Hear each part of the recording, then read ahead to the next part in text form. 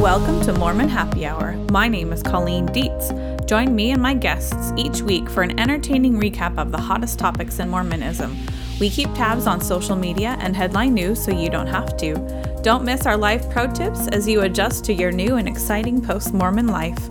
Mormon Happy Hour is here to bring you the irreverent side of Mormonism, wherever you may be.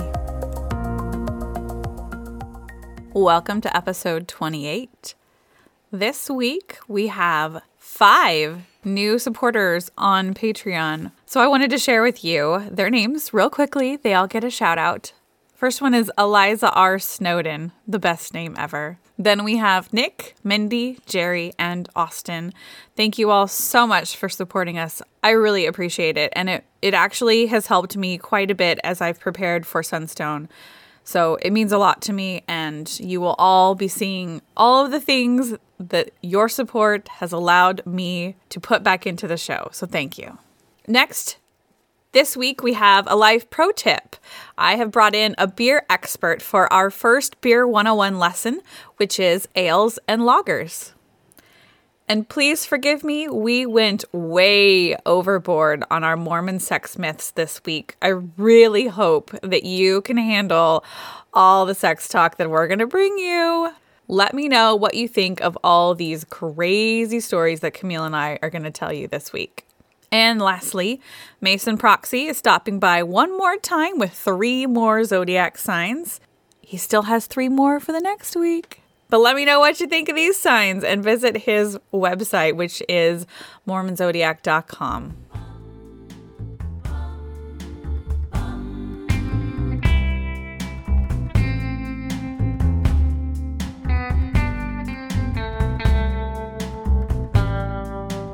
So we have Eric from Tap That AZ, and I want him to introduce himself, and then we'll kind of talk about how we met. So Eric. Yes. Thanks for having me. I feel special. I feel like I should be the specialist, the most specialist, right?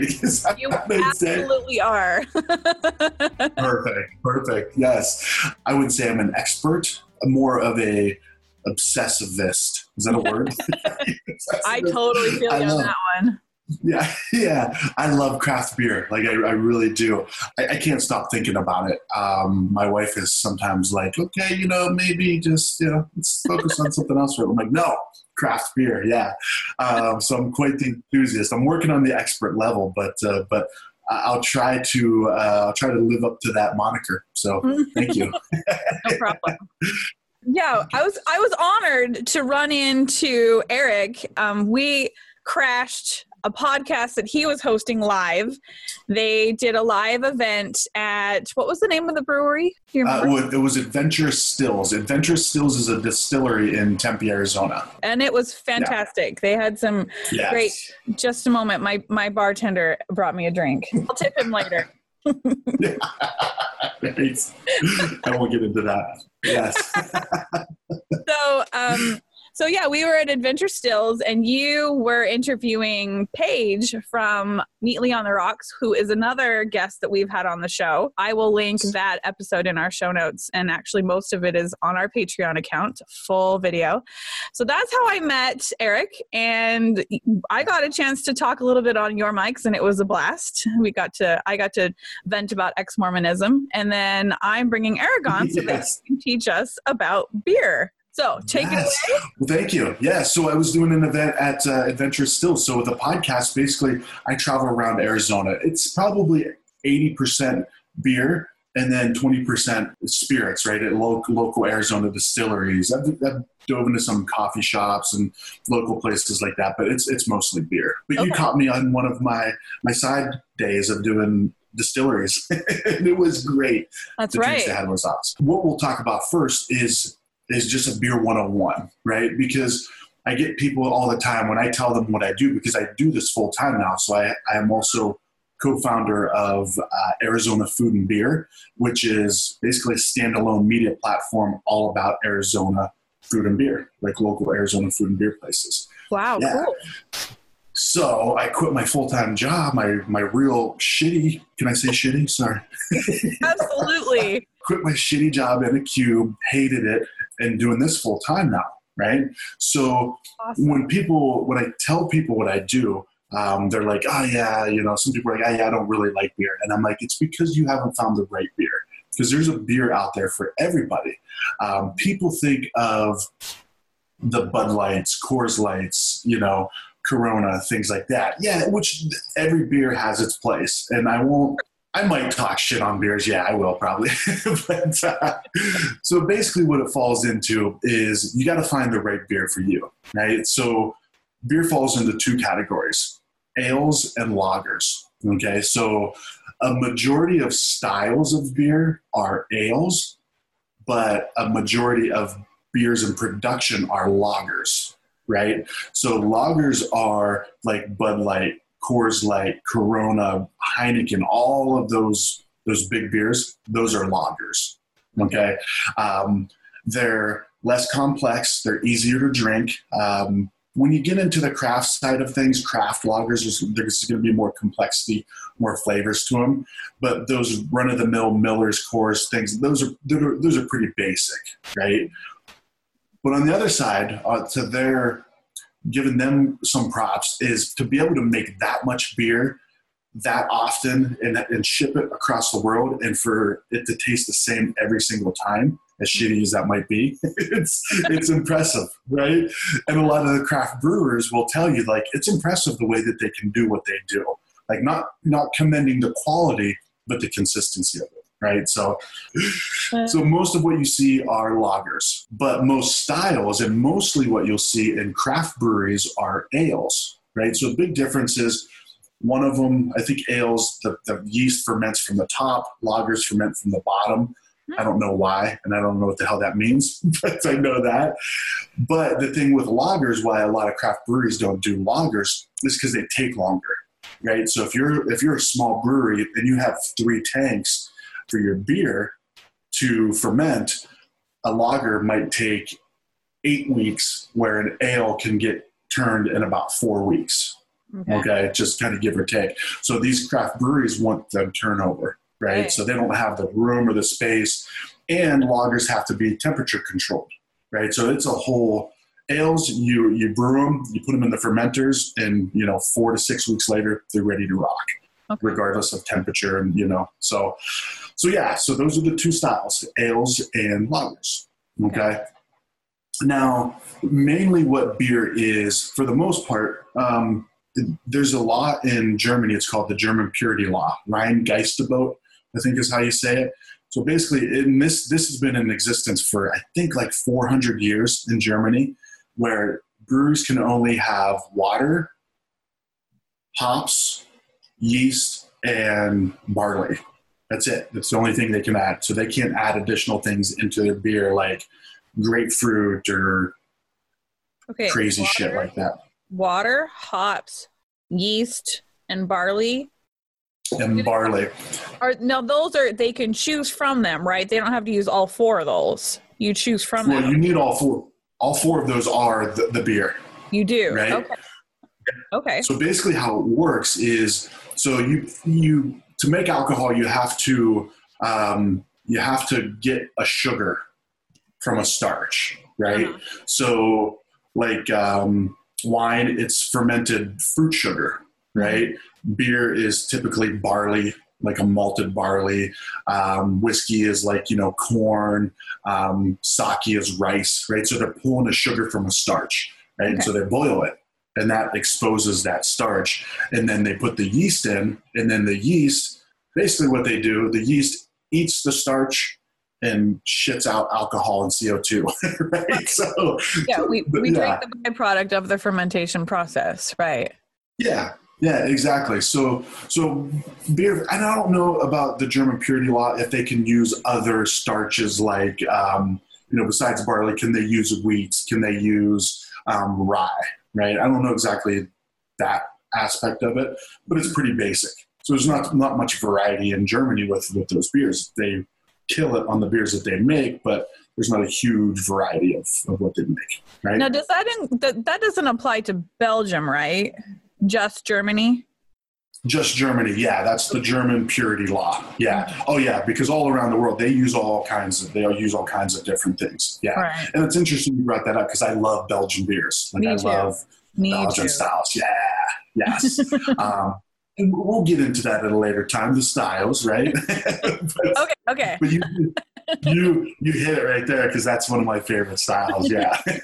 And with hops, that's where you get a lot of the variety in like the smell, like the aromatics of the beer and the flavor. Because there's like 80 something pretty mainstream hops that are out there. Mm-hmm. So the hops can create like a citrusy aroma and taste, where other ones will be like more piney. And some of the descriptors, and it's funny because I'm still trying to be able to identify hops, right? When I drink a beer, I'm like, is that Denali? Is that Mosaic, Galaxy? Yeah. So people can do that, or at least they say. There are people that can do it, but I think more people say they can do it. You know, they see the description, oh yeah, I can really taste the Mosaic. I'm like, no, you can't, you're full of shit. But there's one hop that I've identified, Denali, and it has a descriptor of cat piss. As weird as that sound, like that's it's like a commonly used, like, oh yeah, it has a cat piss. I'm like, why would you go towards that? Right?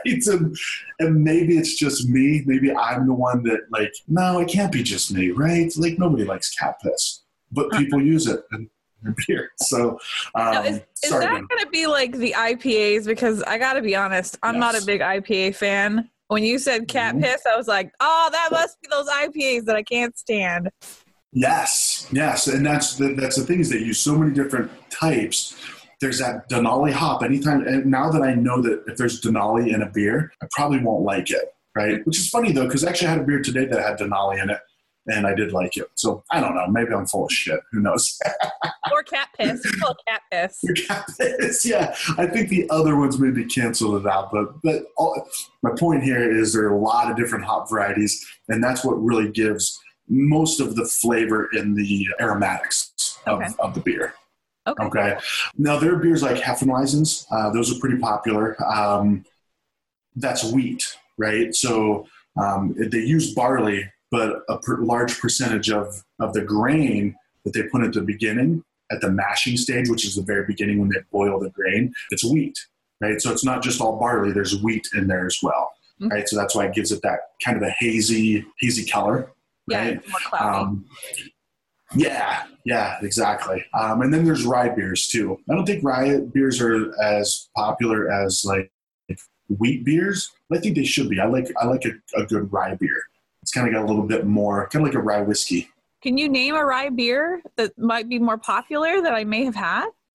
No, there's nothing. You're mostly going to see it like in craft beer. Right, so like they'll do a rye IPA. It's kind of like when you compare like Bullet Bourbon has the regular Bullet Bourbon, then they have the rye whiskey. You can taste that difference. So just different ways of using a different type of starch, right? And pretty sure like big brands like Miller and Coors, they'll use like rice because it's a lot less. It's a lot less expensive, and I'm completely talking uneducated here, but I'm pretty sure it's less expensive. So they'll put that in there because it's a starch, and there's sugars that come out of that starch. But it's but you don't really see rice unless it's a specific like a rice lager or something like that. You don't see craft breweries really using those types of ingredients. Okay. So rye probably isn't something that I've experienced.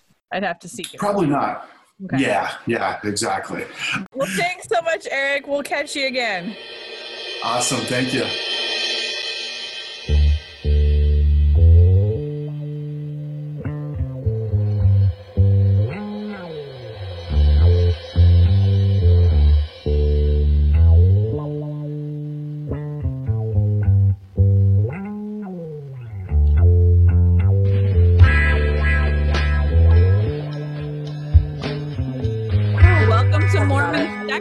One more time, I brought Camille back on the show.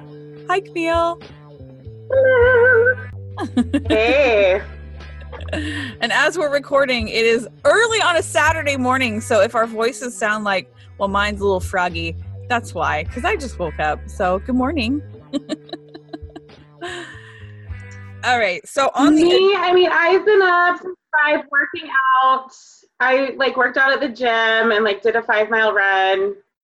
I'm just kidding. I did none of that. we can't be friends anymore. I'm sorry. This isn't going to work out.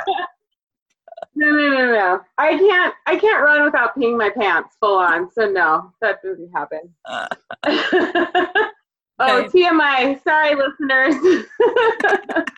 That's just real. That's just real. Real life.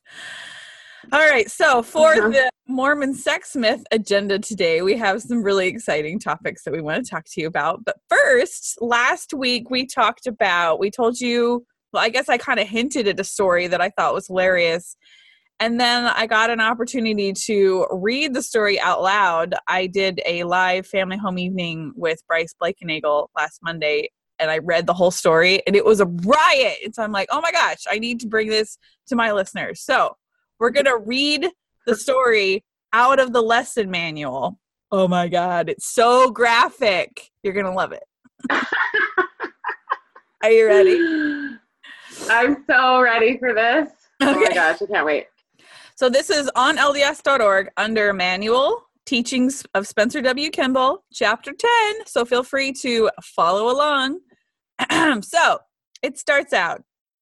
This situation is reminiscent of the fable of the camel and his owner who were traveling across the desert sand dunes when a windstorm came up. The traveler quickly set up his tent and moved in, closing the flaps to protect himself from the cutting, grinding sands of the raging storm. So just picture flaps. It's already getting a little graphic, right? Yes. That's dirty. So the camel, of course, was left outside as the violent wind hurled the sand against his body and into his eyes and nostrils. He found it unbearable and finally begged for entrance into the tent. I mean, he's begging. Yes. Begging for entry. Begging is not sexy, FYI. For all you camels out there, don't beg for entry. Better than that. Oh my God. Okay. Go on.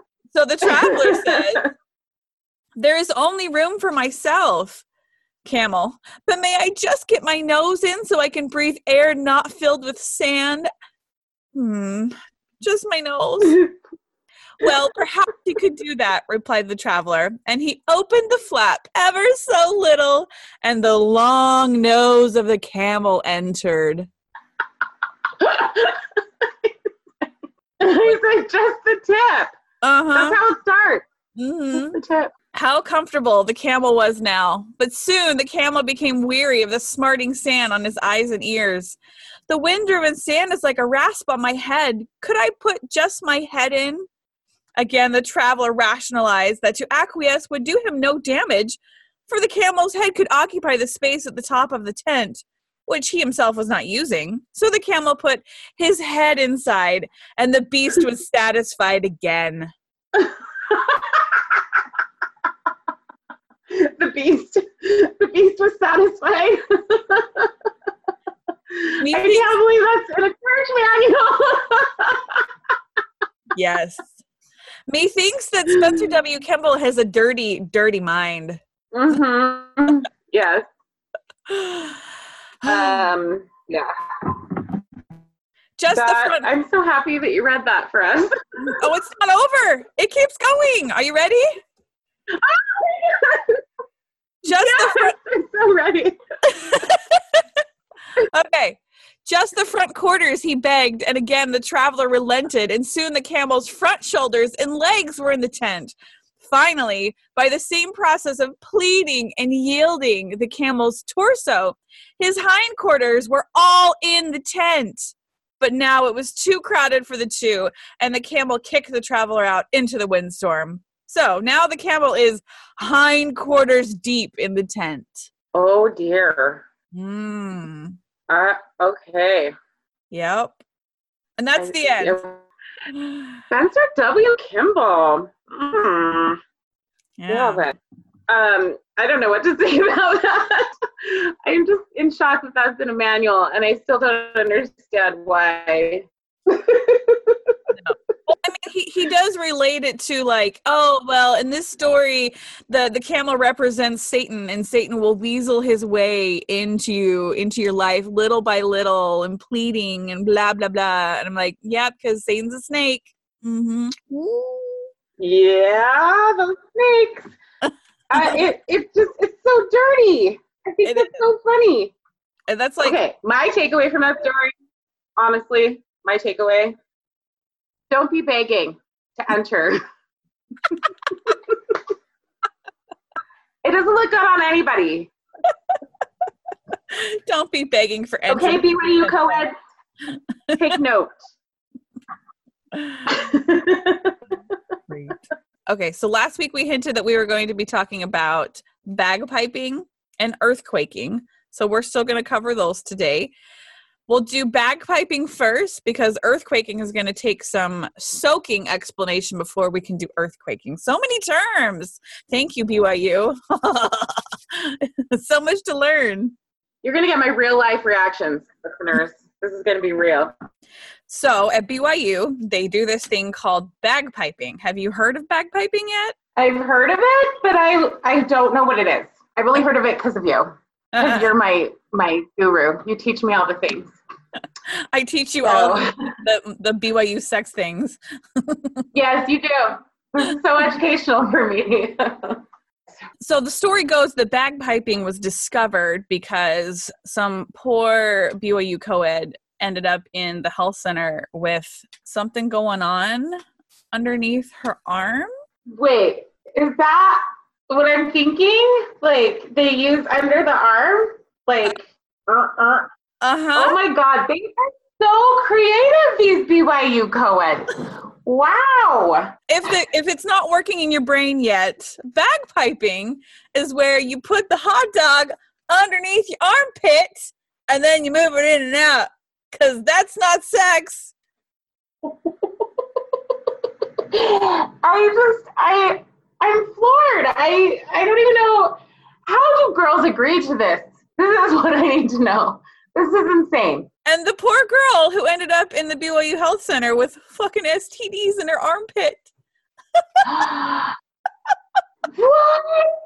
That's how they found out about it. Oh my gosh. See, okay, listen, Colleen, we need to go on the road. We need to do some workshops for these poor girls and teach them. You don't have to consent to bagpiping. Your armpit is your armpit. Nobody has the right to enter your armpit if you don't want them there. Okay, wow. I'm gonna say what I said last week, which is this is what we're driving our youth to. The repressed Mormon culture. This is what happens. So next on the docket, we're going to talk about earthquaking, which I also hinted at. But before we can talk about earthquaking, we have to revisit the term soaking, which I feel like we can't do a single segment on Mormon sex myth without talking about soaking. Soaking is fundamental here. This is a foundational principle. That's great. Yes. Okay, go on. So soaking is, just a minute. I'm going to get some coffee. My barista. Ooh, you do it right over there. Fancy. I don't have a barista, Candy. My barista was topless and pantsless too. What? Oh, you needed to turn the camera is what needed to happen there. Next time. Uh-huh. For all of you who are not familiar with soaking is the concept of young Mormon BYU co-eds generally, and I'm sure Mormons and conservative folk everywhere, where God is a T-Rex and he cannot see you if you don't move. So soaking, insertion, and then you just sit there and marinate and don't move because, that's fun. I feel like that takes more willpower than just not doing anything. But why? What is the point? Just Put a wet washcloth on there. You get the same effect. I don't know. Oh my God. I don't know. They're not very smart. Okay, here's my soaking story. It's not really a story, but it's just a funny little anecdote because, as I have said before, my college years prior to marriage were very virginal. I was so good. Although I had some friends who were not. And so one of my girlfriends, one day, she was like, Camille, do you think it counts as sex if it just goes in, but there's no like in and out? That's what she said, basically. And I was just like, I mean, yeah, I think it still counts. Like, it's in there. So I was just, yeah. So she had a soaking experience. Wow. And then she was feeling all guilty. And see, this is before soaking was a term, right? Because I'm old. And also, I didn't go to BYU, let's remember. But yeah, and I was just like kind of dumbfounded by her question. I feel bad. I'm just like, I mean, yeah, sorry. God is not a T-Rex. Yeah. I don't know. Anyway, it's dumb, but that's my story because I was dumbfounded then and I am dumbfounded now. Equally. That's so silly. So, I know.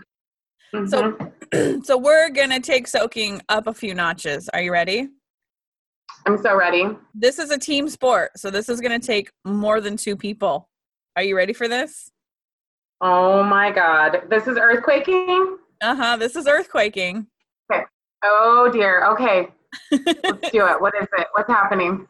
So earthquaking involves the foundation of soaking, and it is best done on a top bunk, and the coordination of your roommates has to be set ahead of time.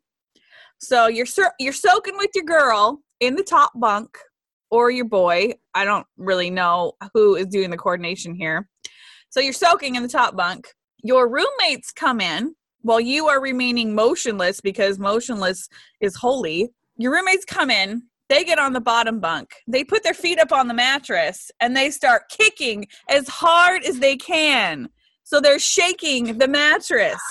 So then there's movement. T-Rex is going to notice that, by the way. But it doesn't count because you're not doing it. Somebody else is doing it for you. It's just an earthquake. Colleen. Is this real? Uh-huh. People are really doing it. Uh-huh. Oh my gosh, what is wrong with them? Oh, just have the sex. Seriously. I have no words. I am in shock right now. What? I can't even imagine doing that for a roommate or like, no, you guys, no. By the way, I did have the top bunk in college. None of that ever happened. You missed out. I totally missed out. What was I thinking? How have I gone this long in my life without earthquaking? You'll have to test it out and get back to me. You'll have to return and report, Camille. I don't know. I don't think I have the patience for earthquaking. I just have to say something. Mm-hmm. It's a side note. Is that okay? Can we diverge for just a sec? Go for it. I feel, okay, I'm almost 42 years old. Don't tell anyone. My lips are sealed. My car virginity was just taken last night. What? For the first time in my life. Camille! I had car sex. I know, you guys. See, this is what the church has stolen from me. Okay? I did not ever indulge. Let me tell you, there was a time when my husband and I were engaged and we were taking a road trip and it was just he and I. And we were so horny. You know how it is. We were both virgins. We pulled off the road and we get in the back seat and start making out. And like so close. It almost happened, but we were so good. And we were like, no, we can't. And then we like didn't. Anyways, that was finally rectified last night. Wow. I'm happy about it. See, okay, I shared a personal story. I don't know, it's totally applicable to Mormon sex myths because I feel like everyone had car sex but me. Yeah, I'm pretty I sure. have to relive. I'm reliving my teenage adolescent years now as an older woman. Well, have you had tent sex at least? No. What? Oh my God, Camille! Okay, but Colleen, let me tell you something. I have had sex in a church bathroom. Oh. Okay. You just went up a few notches in your sex cred. But I know I have a lot. Listen, I have a lot of ground to make up. I really do. Mm-hmm. So this is why this Mormon sex myth is good. Okay. Sorry to go on a tangent, but that's a new thing. That's a real life, new, exciting experience for me. I feel really good about it. I feel like I should send you a legit congratulatory trophy. I think that's important. You should. Congratulations on losing your car virginity. Yes. Yeah. I'm so proud. Oh man. Okay. So the last, we did bagpiping, we did soaking and earthquaking. Oh, so the last thing I wanted to share with you today is back in one of the rounds that I was collecting Mormon sex myths off the interwebs from my gracious listeners and fans that share with me their Mormon sex myths. This one was epic, and I had to go back and find it just to share it with you, Camille. Are you ready? I'm so ready. My friend had a classmate who told me she was so worn out from having to help her husband pee in the morning. Okay. Oh, yeah.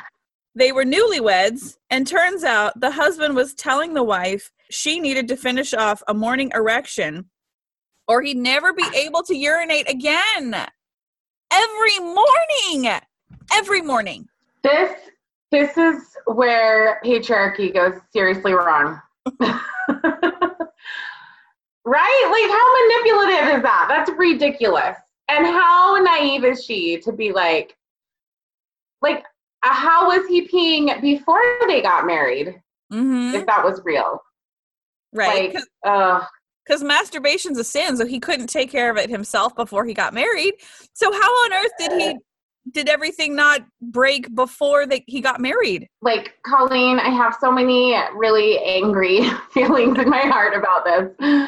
It's funny, but it's also just so sad, and it makes me so angry. As a lot of Mormon sex myths do, actually, because they are funny, but when you get underneath them, it's really sad. Yeah. Like the fact that I just barely lost my car virginity. Also very sad. So many sad stories here. That poor girl. How did she figure it out that he was a lying douchebag?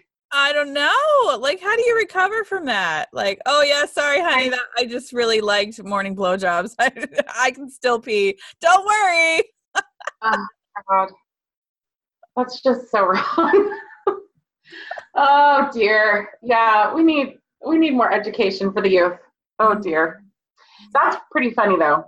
Yes. The funny part about it really is just that it's funny in a sad way though, but just that she got that. Like she got that. Yeah. And the poor girl was complaining to a friend that she was exhausted because it was such a task she had to perform every morning. That poor child. I wonder where they're now. Where are they now? We need to do a "Where are they now" segment. Where are these people now, and what has happened to them? Yes, we should get them on dear. And interview them and be like, "Listen here, douchebag. What on earth convinced you or made you think that it was okay to start your marriage off with this deception?" If you want morning sex, just be honest about it, okay? There's better ways to get it, honestly. Hey, but he took begging to a whole new level. Oh, yes! It's not attractive. Listen, people. Baking is not attractive. I'm speaking to you now. Listen, I like a good morning wood. I'm not gonna lie. They're beautiful. Yeah. No, you don't need to tell me because you gotta pee. Like, oh, jeez. Okay. Well, this has been just a very enlightening segment for me, as per the usual. Mm-hmm. Yeah. How it's going? And this is good. This is good for me. What were you going to return and report? Did we decide earthquaking? You're going to return and report earthquaking. Oh, yeah. I'm going to have to find myself a bunk bed. I have one, but we don't use it anymore, so it's not like it's dismantled. So it'll be like, okay, husband, you're going to have to put the bunk bed together because we got to try this. And then I'll invite all my friends over. Okay. A little party. Make sure you have like bed rails because I don't want you guys like flying off the bed. Actually, okay. The more we talk about this, the more excited I'm getting. But I'll be honest, Cole, this is not going to stop with earthquaking if I get going. Sorry. I do not have the willpower of these BYU people. Like, no, yeah. But I'll try my best for science. Okay. I appreciate it. I really do. Yeah. I'll do what I can. And I will return and report. Absolutely. And make sure you invest in some safety harnesses at least, just for safety. Yeah. Safety first. I might need to be tied up just for safety. There you go. Well, yeah. Right? Exactly. So I don't pull off. Yeah. Yeah, it makes sense. Safety and science. Let's do it. All right. Return and report. Okay. I'm just getting ideas right now. I'm like, oh, my one friend has bunk beds. All right. She's on it. It's going. It's working. It's going to happen, folks. Yeah. Well, thank you, Camille. Thank you, Colleen. You have a wonderful rest of your day. I really appreciate you coming. You as well. I'm happy to do this anytime. I'm always ready for you, baby. Okay. Thank you.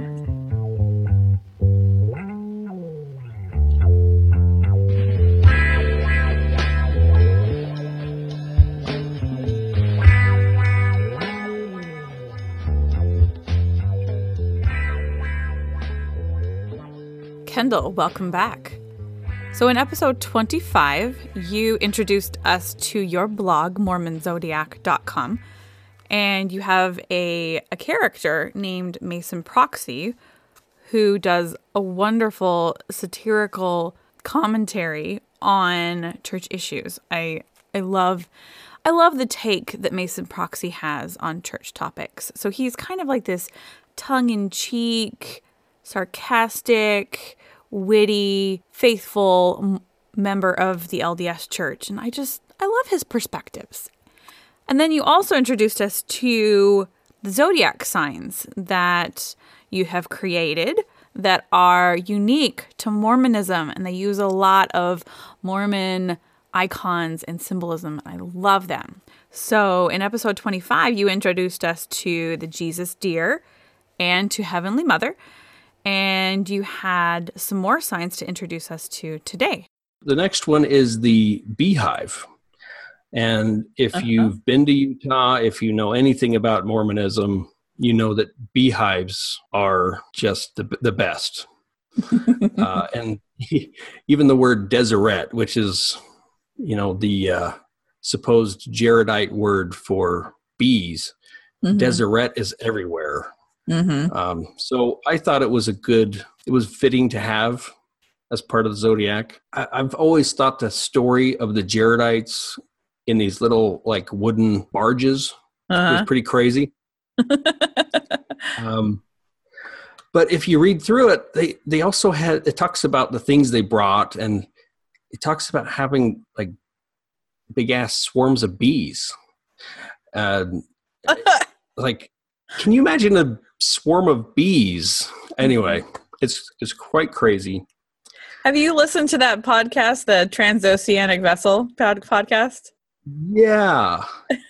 That was one that's people said, you've got to listen to this. You got to listen to it. And I was like, okay.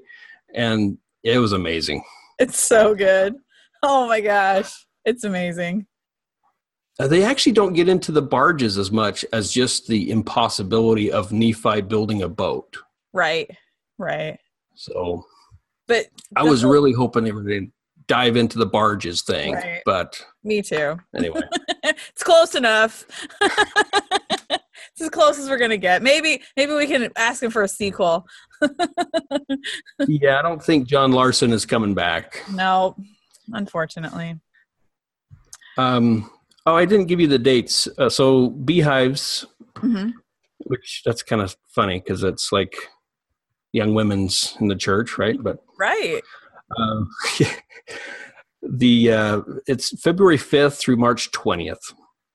Okay. So this is kind of, you have Valentine's Day in there. It's kind of springtime's right around the corner. Mm-hmm. So their main attribute is emotional. Okay. And so their lucky day is Friday because that's date night. Got it. Moving on to the next one. If you're born between March 21st and May 5th, then you are a horse. Oh. But not a regular horse. You're not like a Chinese horse. You're a Mormon horse, which means you're a taper. Nice. I love it. You're a taper. Yeah. So, yeah, we call it a horse, but all the imagery shows a taper. So that's kind of a fun throwback to the silly apologetic theory that people in the Book of Mormon rode around on tapers. But, of course they did, because why not? Yeah. And because it's so hard to do the mental gymnastics to think of it that way, I thought a good attribute for the horse is actually cognitive or mental. So you're all into the thinking things through and strong brain power. Oh my God, I love the irony. Perfect. And that time of year, that's when you have your taxes come due. That's when final exams are you're prepping for your exams. So it's kind of a mental time of year. Mm-hmm. And then their day of the week is Tuesday, because statistically, it's got to be the most boring day of the week. So true. I don't know. So I think that brings us halfway through. The next sign is the dates are May 6th through June 20th, which this sign is an angel with a flaming sword. Nice. So it's that time of year when there's lots of weddings going on. So I thought it was appropriate to have this sign during this time because it's reference to the angel that forced Joseph to, practice plural marriage and marry these teen brides. Uh-huh. So I thought that was appropriate. I'm dying to hear what the attribute is. Oh. The attribute is physical. See, my brain's going there. Because the physical urges and things. The bow chicka wow wow, that type of physical. That type of physical. Also, as in if you believe the story, physical as in Joseph, you are going to get your head chopped off by this flaming sword. Kind of a death threat. I don't know. I was thinking more let's get physical, that kind of physical, right? That'd be a good theme song. There you go. Their lucky day is Wednesday because it's halfway through the week. Hump day. I thought that was appropriate. So perfect. Well, thank you, Kendall. We will catch up with you and get the last 3 signs next time.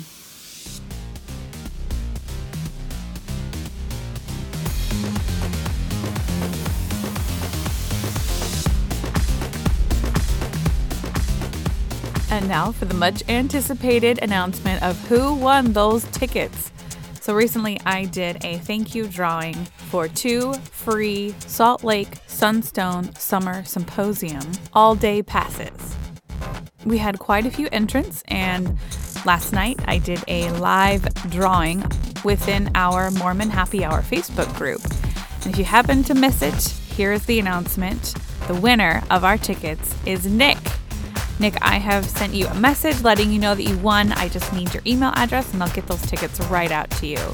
And be sure and spread the love to all of your fellow entrants who are pea green with envy that you won and they didn't. So show them what it's like to be a winner. Congratulations, Nick. See you in 2 weeks.